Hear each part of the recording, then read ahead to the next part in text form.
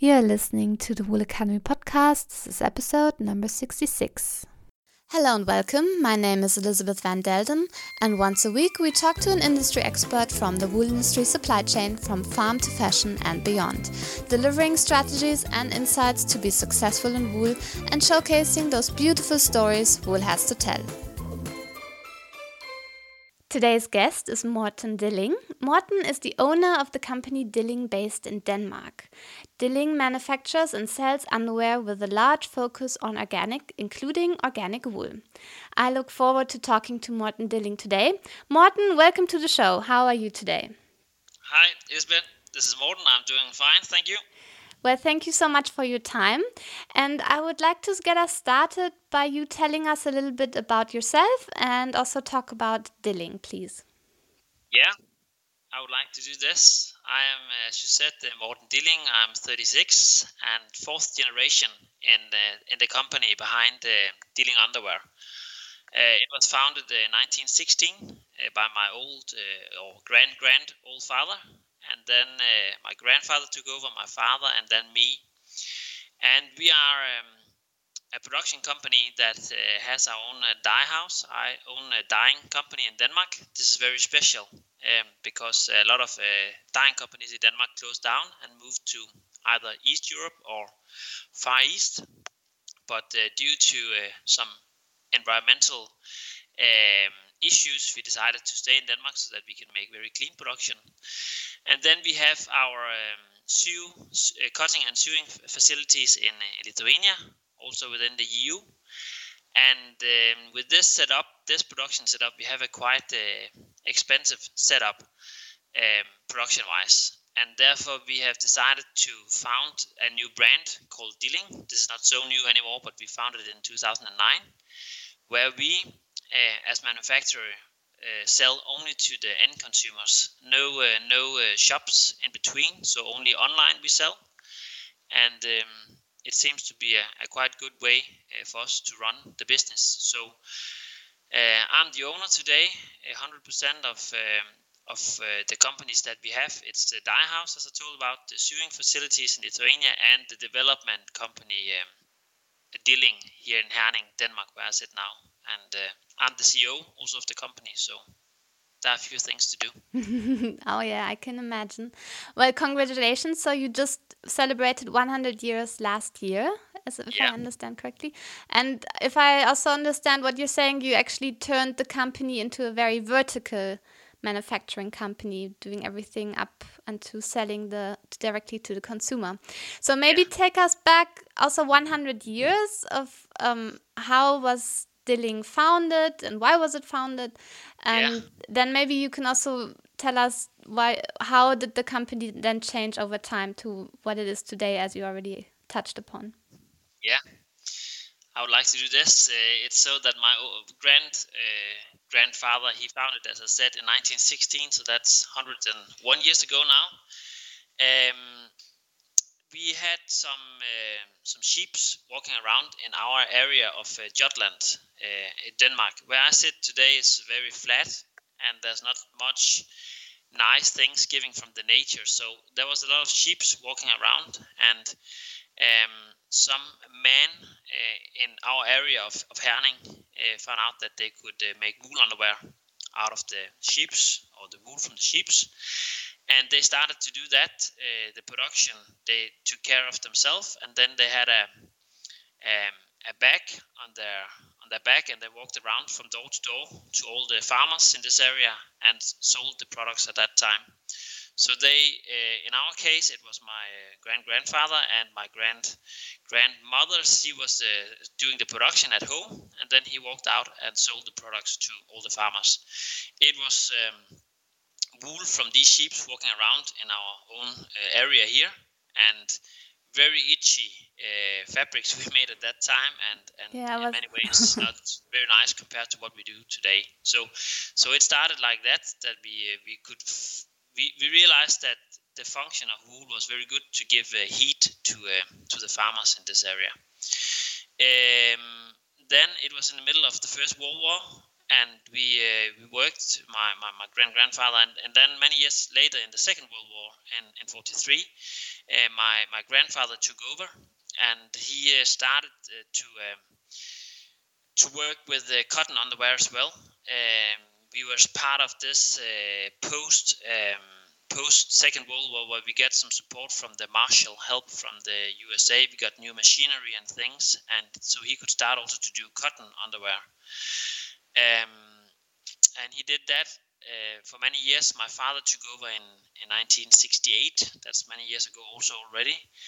And he ran the business. It was not a very successful business. At one time, he had one employee and said to my father, "You seems to be a nice guy, but I'm here alone all the day producing while you're out selling, so I want to quit my job." And then he was alone, my father, with the company, had to do the production himself.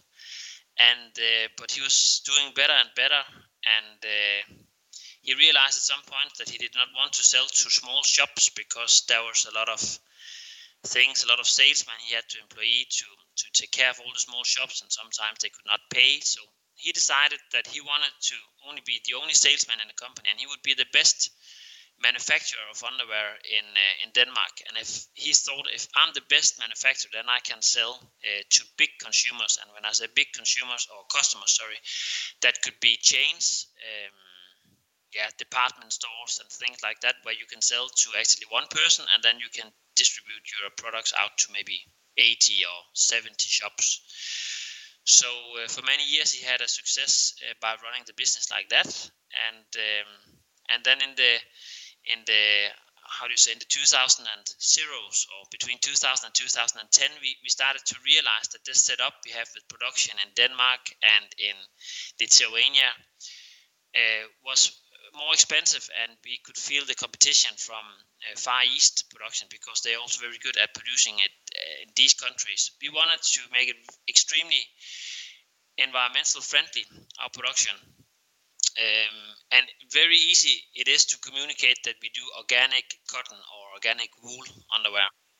But what is not so easy to communicate is the thing we do in the dye house. That means the chemicals and the colors we use, they have to be very clean, and also the setup in Denmark. So we felt that it was difficult for us to sell a product that was a few cents more expensive compared to our competitors, and therefore we decided, that has been our dream from the beginning. It is, we are the manufacturer, and we want to send the garments to in Germany, Mr. and Mrs. Müller, or whatever country it is, the consumers in this country, and therefore we started with Dilling. A lot of people said it will never work. You have to be in ordinary shops, because online it will take too long to get some quantities on this. But there is in the market today what we feel. We are in 5 countries today: Germany, Denmark, Holland, Sweden, and Finland. There is a big request for not only organic products, but also when sustainability, that we can really document that we do also the dye process in a very sustainable way. Wow. So that's a little bit about the company. I hope you still. What an amazing history, and I love how all 4 generations are real entrepreneurs, and they just didn't give up. They just kept changing the business model until it worked again. So I think that's amazing. And how did you decide? Was it always clear for you to also work for Dilling, or create, the updated version in 2009? Or how did you decide to follow the lead? No. Yeah, I'm the youngest of, we have 4 children, and I have 3 sisters older than me. And since I was born, a lot of people said, "Morten, you have one day to take over this company." And of course, when I was a child, I was smiling and said, "Yes, probably I will one day." But I felt that no, it was not for me. I think it was a big responsibility. We are 260 people, and my father's extremely passionate about the production, about the dye house, the cutting, the sewing. He can do, as I said, he was alone, so he can do all the functions himself. And I'm just so sorry, but I did not get this with me. I cannot do the sewing. I cannot do all these things. And I don't have the same passion for this production as he has. So what I was more interested in, and I am interested, is I moved to Germany in 2002 and lived in Munich.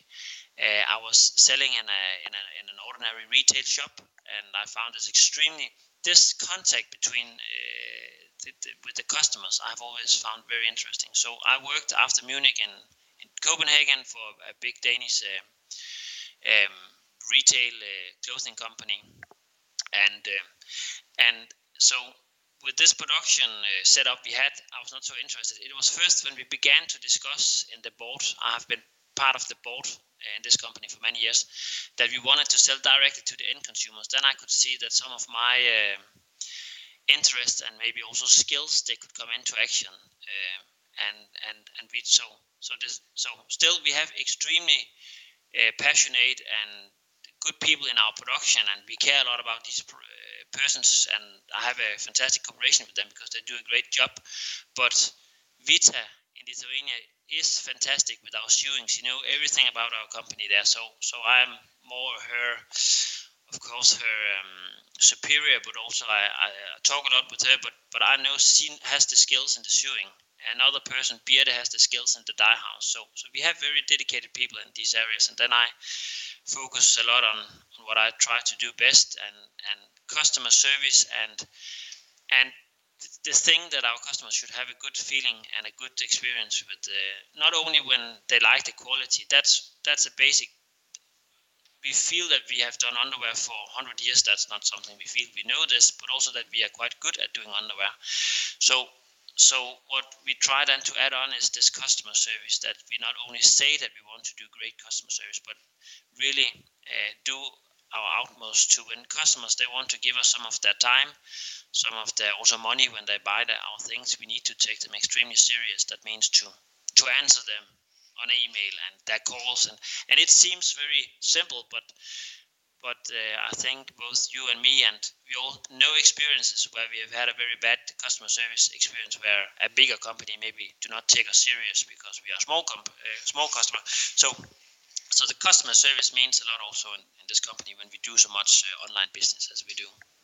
Yes, and I already tested your customer service. I bought twice from you, and it went all smoothly. So I can confirm that. I'm happy to hear this. I did the test.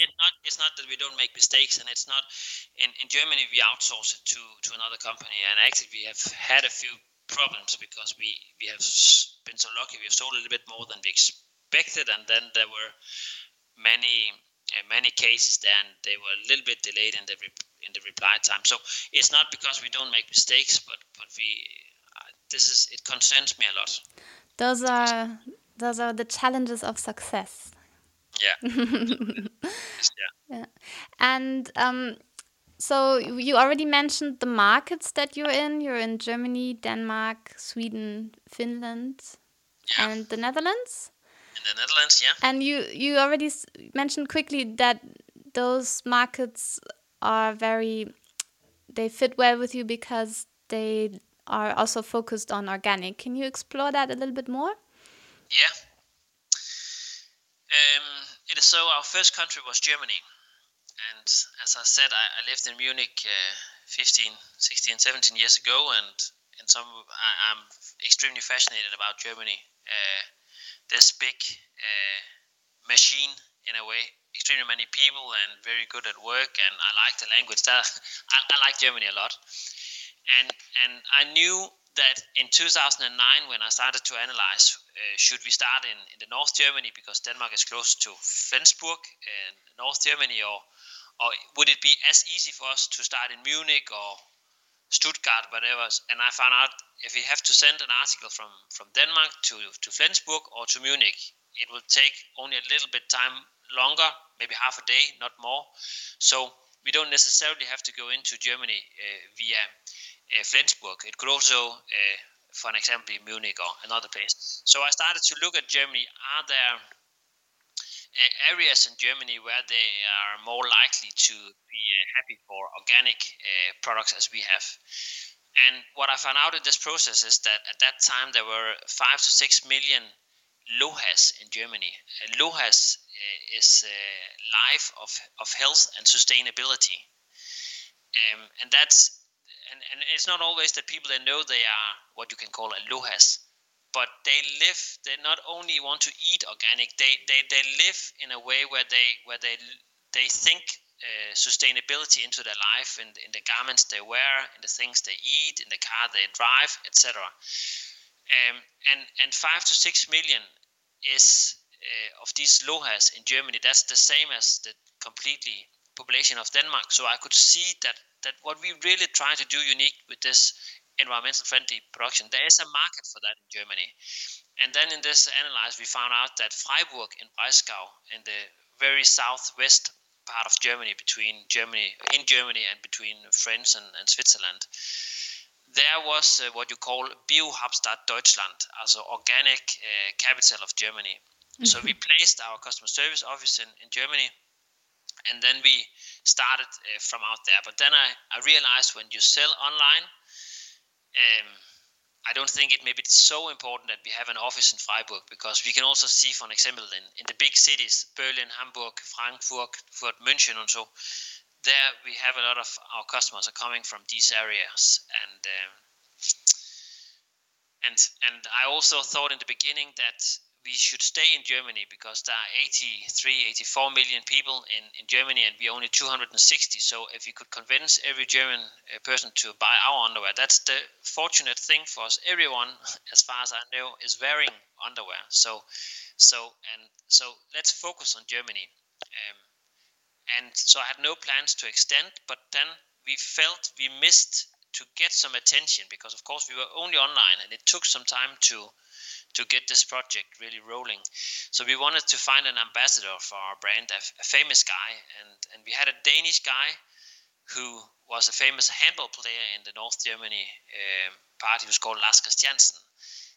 And I later found out that only a very few persons in Germany knew this guy, but he became our ambassador. And in Denmark, he's very known as well. So I thought, okay, I had the state only to be in Germany, but now we have this ambassador. He is extremely popular in Denmark as well. So let's try to start in Denmark. And we had a very good start in our home market. And then I got some more self-confidence and thought, if it's so easy to start up a new country, then we have to start in more countries. And then we started in Holland, also very big organic focus in Holland. We had a person moving to Holland. It's more easy when we have a person in the market who knows a little bit about the social medias and all the marketing channels we use. And then we work a little bit with the North countries as well, Sweden and Finland, because also both of the organic tendencies that we see in this society, but also because we have the weather conditions with us. Wool is fantastic all year round, but many persons, they have this feeling that if it's cold, then wool is maybe even better to use. And of course, there are some fantastic functions in terms of regulate the body temperature with wool. So in Sweden and Finland, it works fine as well. Excellent. And how long would you say did it take you from 2009 when you started in Germany, where you then felt comfortable and saying, now we actually established ourselves in the market? How long it took until we found out it works, or yeah. I remember the first hours at some point in 2000. We launched the shop in 2010. I started in 2009 analyzing and things, and then I remember at some point in the autumn of 2010, I was on a vacation. I took the time to do this, and I think within 1 week we had 2 days with one order. So it was a good day in my vacation when we had an order. It did not come every day. So it was very slowly in the beginning, and I was very lucky that I had my own production, because you cannot start with such low quantities. We produced 10 pieces of one style, one color, in one size. It's very low quantities, but we could do this because we wanted to do this, and then we could see that slowly we got more and more orders, and so we had the hope.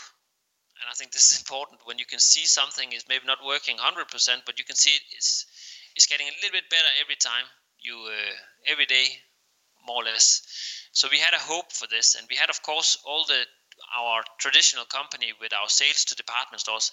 we kept on doing that as good as we could.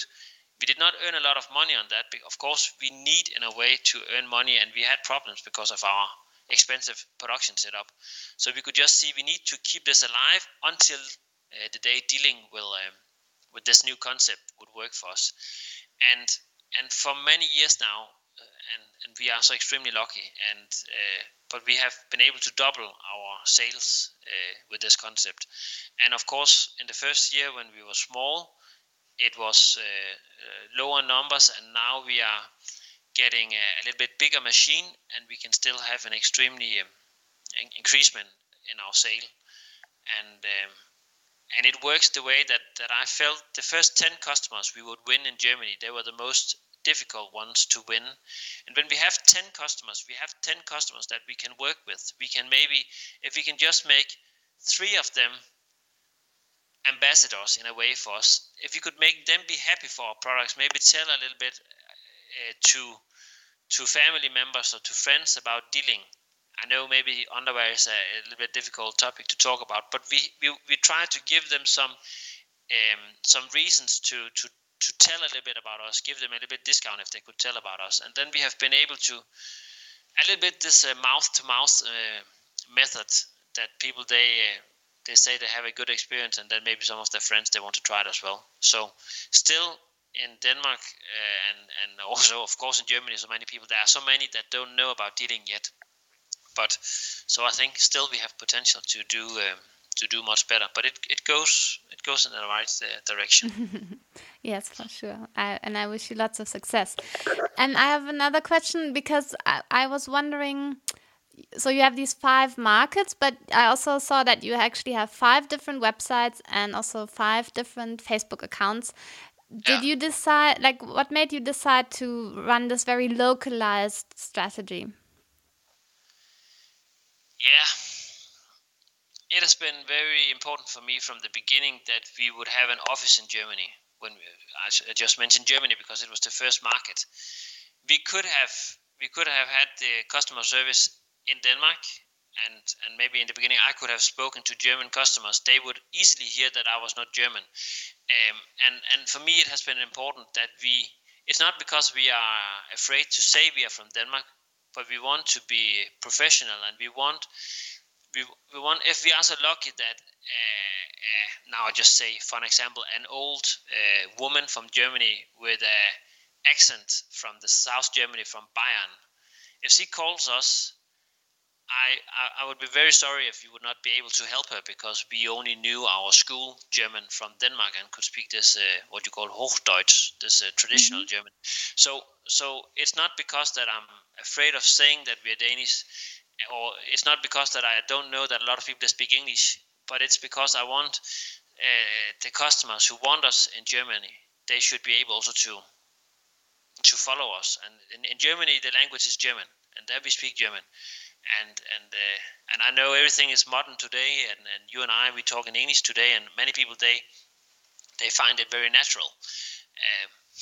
Our prime minister in Denmark, he said that for well-educated people, it's just fantastic with all this globalization, because you can do so many fantastic things with your job. It's so easy to talk, everyone can speak English, and etc. But he also knows that there is a big group of people where this thing to read and talk and learn is not so easy as it is for other people. So yeah, so it is for me. It's important that we are for the people. We are for everyone in Germany and Holland, and therefore we are not English. Okay, thank you for explaining your strategy. And I also found it interesting on your website that you really explain the whole supply chain. You even talk about topics like weaning of lambs and castration and the use of chemicals in your dye house, etc. Did you also experience that you got a lot of inquiries from consumers about these topics? And is that something also you think more consumers would want to know about in the future? Yeah, we get questions about these things, and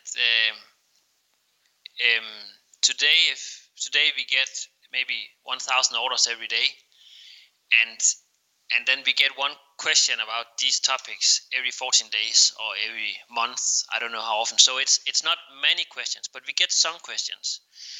And what we experience is that the more honest we are, and the more knowledge we have on this area, the better it is. And I'm always thinking, if one customer would ask this question, maybe other ones that did not take that time to call us or to write us an email, maybe they would have the same thought. So we try in our website to be very informative. I still think we have some very good knowledge about production and how we do things. I think it interests people a lot. Also with wool underwear, because we have with animals to do, and also therefore it's been important to know as much as we can, to visit Argentina and these things. So we don't get questions about it every day, but we get some questions about it, and what we hear is that people are happy to come to our website, and I think it is in the time today that people there are more people who are curious about how are their production, because there are a lot of people that hear about textile industry, that there are many problems with that. There's a lot of as I say, bad chemicals, colors. There's a lot of bad mulesing, for example, for wool, for sheep's. Customers, they don't know if mulesing can also happen in South America or Argentina or New Zealand, where there's also merino sheep. So more and more people, I think, are interested in knowing how things are work, and I think we don't have anything to hide. We try to be as honest as we can, and I think in the end, customers will they like that. Yeah. Okay. Yeah, and you mentioned Argentina because you actually source organic wool from Argentina, and I saw you even mention where you buy it from. So you're being really open with what you do. Yeah. And another thing is you explain the different eco labels, and you even, if I understood correctly, have created your own organic label. Tell us why you did that. Yeah. We have made our bio label, organic label ourselves, and that's we have not the feeling, but it's so difficult for consumers today to know what is the difference between Oeko-Tex and GOTS, and we have the EU label in Europe. In the north part here, we have the Nordic Eco label. What is the difference between all these labels? And people, customers, they cannot know that, or they could if they wanted to study it, but this is not normal that you do this, because you have your own. Maybe a person is working with some completely other thing. Maybe he's a lawyer and he's concentrating on that. He's not concentrating on textile. But we know, because we work with that, there's a big difference between these the standards that they put up, these different certificates. And therefore we try to make this guide, and then we try to order them to find the most ambitious one, and try to give it stars. What requirements do they have for organic production? What requirements do they have for colors and chemicals in the dye process, and etc. And then we also realized that even the most ambitious of these certificates, we don't find them ambitious enough. We have felt that the Nordic Eco label was the most ambitious one, and then I realized as a company, we were the only one that could fulfill their standards. And it was a problem for them, because every time we sell a product with this Nordic Eco label, we have to pay them a little bit money. And if it was only us that could live up to their criteria, then they would not get a lot of money into them, and they have to finance themselves. And I could feel that when I talked to them, that they want to sell more and more products, more and more. They want more companies to have this, and I think how do this thing that you want to sell more? How does that correspond to that you also a standard?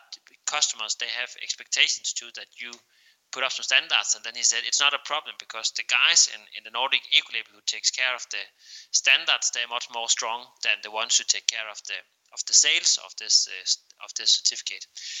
But it ended up by that the Nordic Eco Label, they reduced the requirements for organic raw materials from 100% to only 10%.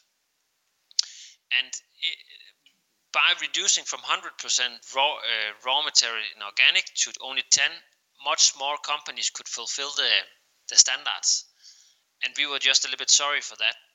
We think that they reduce. It's too easy to get many of these standards or these certificates, and therefore we have tried in a way to create our own. It's not an official one, but we try to say we do it in another way that is.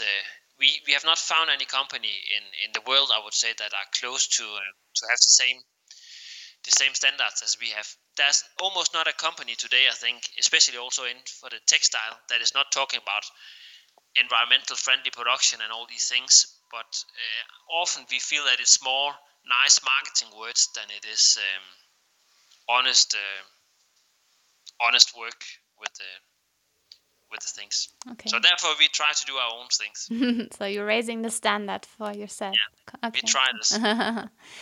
And another interesting comment that I saw on your Facebook page, on the German one, was that a woman was saying that she bought products for her children, and then that made her realize that she could also try some wool underwear from Dilling for herself. Would you say that is quite a typical customer journey?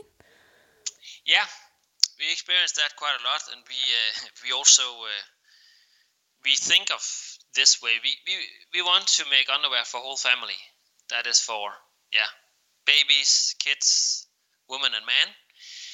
And we have done some discounts, for an example, for children, and a lot of we try to make some marketing in kindergartens and all these things.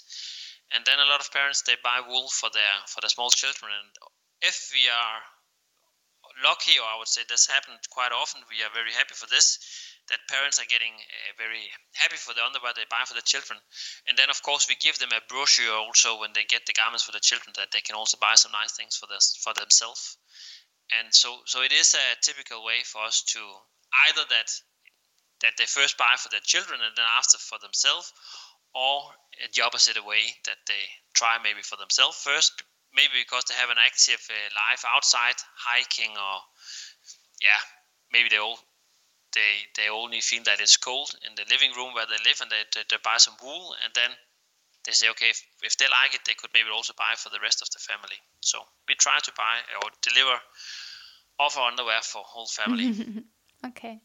And I also saw that I don't know if it's an experiment, but that you actually also sell your products on Amazon. And where do you see the benefits of selling via Amazon and not only on your own website? Yeah, it was very important for us that we are the manufacturer. We sell only to the end consumers. And because we do this, when we sell on Amazon, we are not completely honest to this concept, because then there is a middleman. There is Amazon between, and Amazon they get a little fee. And the only way we have worked with Amazon almost since the beginning, because as I said, we got maybe 1 or 2 orders every week, and it was too little. So I felt if Amazon is in some ways like department stores, where you can have your own corner in this department store, and there's a lot of people walking around in this department store in a city, for example. And if we have a small corner, maybe some of the customers, they will come to our place and see our products. And by adding our products to Amazon, we knew that there was a lot of traffic. There's a lot of people in there, and maybe a few of them they will stop up with Dilling and try our products, and then we can send them our nice items and send them a brochure or two, and then we can hope that the next time will buy directly from us. And therefore we added our products to Amazon and started also slow there. But we got orders and we were happy for that. And now as it develops, Amazon is, as you know, extremely huge, big. It's unbelievable. So many people who are buying the things on Amazon, and and it's getting also we can feel this, that it also increasing for us, and so we are also investing in being on Amazon platform. Okay, so it's part of you have like a second leg to stand on via the platform. And also, but I hear in Germany and also in England, we are not in England yet. We will be hopefully next year. But I don't know if this number is correct, but I heard that 30% of all e-commerce sale in Germany is done by Amazon. They are extremely big, and I think and therefore we need to be present also at that place. And, we do that. Okay. And what about the different social media platforms that you use? Do you see difference in the different, like how are the different platforms serving you and also driving sales? To be honest, exactly the social medias, this is not where we are the best, I would say. There we really have a potential to improve in this area. But we use Facebook, and there are very much difference between the different markets. We just started in Finland, and if we make a competition in Finland, there are extremely many people who want to join this. And if you make a post, there's many likes, there's many things. There's much interaction between the customers. Germany has been the most difficult market for us to. We don't know why, but when we do something and we maybe get 100 likes or whatever in Denmark, we get 3 likes in Germany. So we have not found out how to work with that. So we work more with Facebook in the countries where it works compared to the countries where we have not really found out how to use it. But of course, we can do some targeted marketing also on Facebook. Facebook knows a lot about all of us that have an account on Facebook. They know where we live and our interest, and much more actually than we know. And therefore we can do relatively targeted campaigns in Facebook. But we don't use it so much as directly marketing channel. We of course we do some branding for ourselves, but if people if they have the right age, if they have the right if they are this, what I told before, the LOHAS, the life of health and sustainability, if they have this thought in their mind, it's not sure that they want to buy products because maybe they don't like wool underwear, or maybe they are not in the need of new underwear now. So, but for branding, it's very good with Facebook and competitions, and I think it's called branding. That works quite well. Instagram also we use, and we do that in English. That's the platform where we work in English because we do that. One account, or actually we have 2 accounts now. We are trying to build some universes now. We have the Stealing Outdoor for all the people who want to be active. Wool is fantastic for a ski underwear or jogging or bicycling or whatever you can do outside.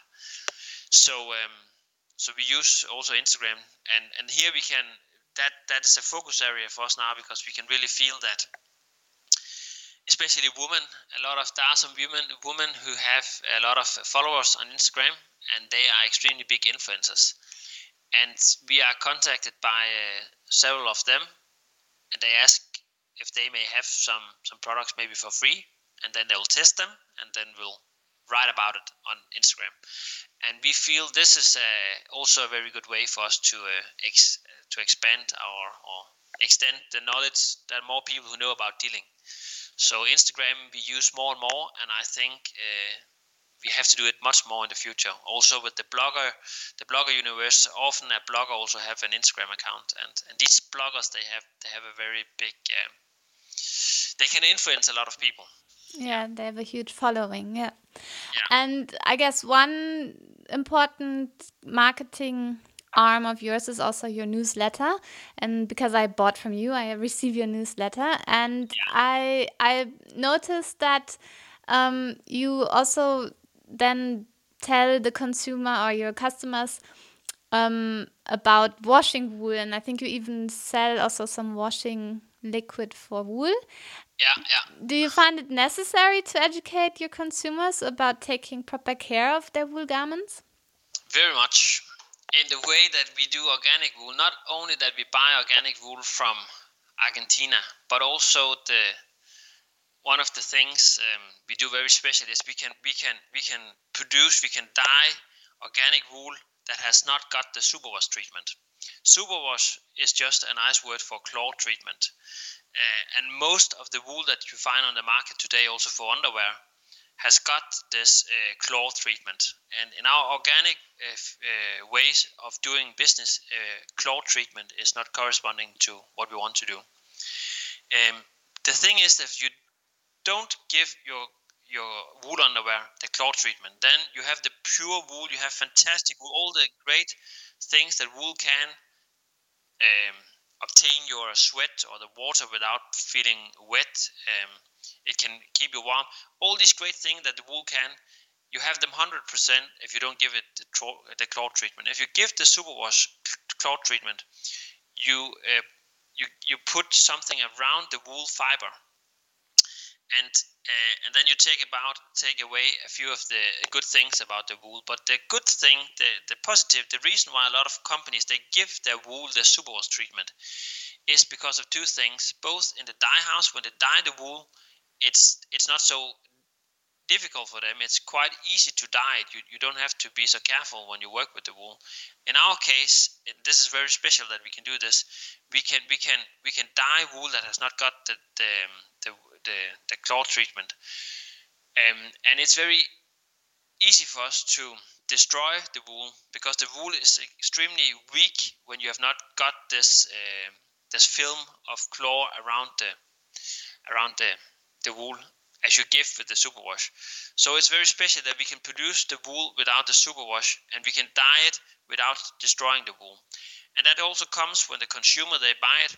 Normally, if you wash wool that has got the superwash treatment, there's no problem. You can wash it also on 40 degrees, nothing happens.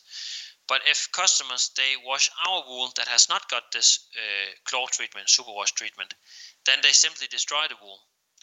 So because it was a long experience, and I don't know if it was easy to understand, else I have to try to re-say it. But the fact is just that our organic wool, if people, they wash it on normal degrees or without the wool soap, then they simply destroy the wool. It gets 10 numbers smaller, and it gets very filtering, and it's not nice anymore. So, and then we are sorry if customers, they destroy the wool, and we can say, sorry guys, you washed it wrong. It could be that we could win argumentation like this, but in the end we would not have a happy customer.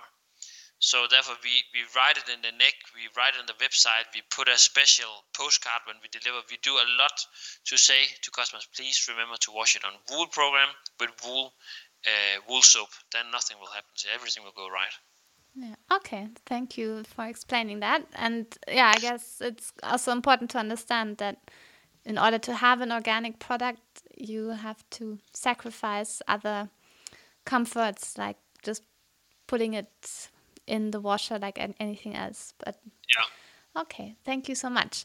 And yeah, I think we will come to an end now, because you already told us so many amazing stories about Dilling. But where can our listeners go if they wanted to find out more? Yeah, they can go to our website. I think that's the place where we're most present. And our website. And if they want to know more, of course, they can follow us on Facebook. And we don't have yet an English Facebook page. We'll get that hopefully within a year. But we have Instagram, Dilling Underwear, is in English, but else in our website we have the most information. And also, if they subscribe our newsletter, that would be good. We try to not send out too many newsletters, because I don't like that myself, only getting offers every second day. We try to send out a newsletter when we have something to say, and we try to make some interesting stories. That could be a trip to Argentina, how our sheep are doing there. It could be about the thing that I told about what is the positive thing about superwash, what is the bad thing about superwash. We try to not educate, but we try to share a little bit about the knowledge we have about wool production. So website and subscribe for newsletter, that probably will be the best place. Perfect. Okay, and I will make sure to link to the websites. And yeah, thank you so much, Morten, for your time today and for sharing so much about your company and your passion of serving the customer. Yeah, thanks for letting me be part of this show. Thank you very much. Thank you, and bye-bye. Bye-bye. Hopefully you enjoyed my discussion with Morten Dilling. I just wanted to point out one little thing. Morten mentions that he will have a website in English based in the UK in the next year, which is actually 2018, because I did the interview in late 2017. So once his English website is available, I will also make sure to link to the website in the show notes. You can find all the show notes and more information about Morten at elizabethvandelden.com/066. Head on over to elizabethvandelden.com/066. If you are traveling in the next couple of weeks, make sure to download a few Wool Academy podcast episodes onto your smartphone. You can download this podcast from iTunes as well as from Stitcher. Thank you for listening. Talk to you again next week, and bye for now.